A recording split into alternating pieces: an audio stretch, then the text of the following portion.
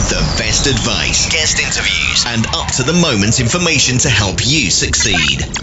This is Anita Hales. I just saw a funny meme that said, if you get up early, the rest of the day is going to be a disaster.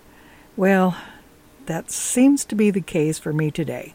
I got up early this morning and was all fired up, ready to work on my business and work on my blog and get a lot accomplished. And I started out pretty good. I had my breakfast. I sat down and I started researching for my blog post, and started to get a little derailed about that time, because as I was researching my blog post, I started thinking of other ideas for other blog posts, and so I started taking down notes and writing things, and next thing I knew, a couple hours had passed and I still hadn't written a blog for today. Well, so I decided I would just sit down and make a blog post. So I started recording a blog, and the phone rang.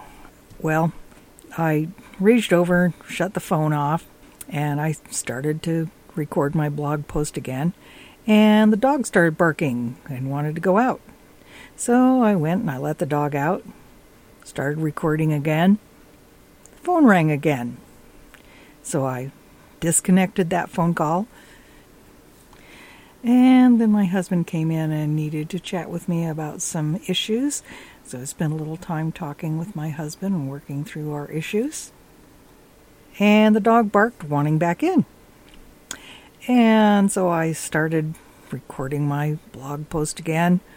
And lo and behold, I frittered away the whole morning, and it was about lunchtime and my stomach was growling, and I thought, well, I can do better if I just go and eat something and I'll be able to think better. So I went and I ate a little bit of food, came back and sat down and started to record my blog post, and then I realized that I decided I didn't even like that blog post, so I was going to start all over again. Well, here I am. It's almost 3 o'clock in the afternoon, and I still really haven't done much on my blog post.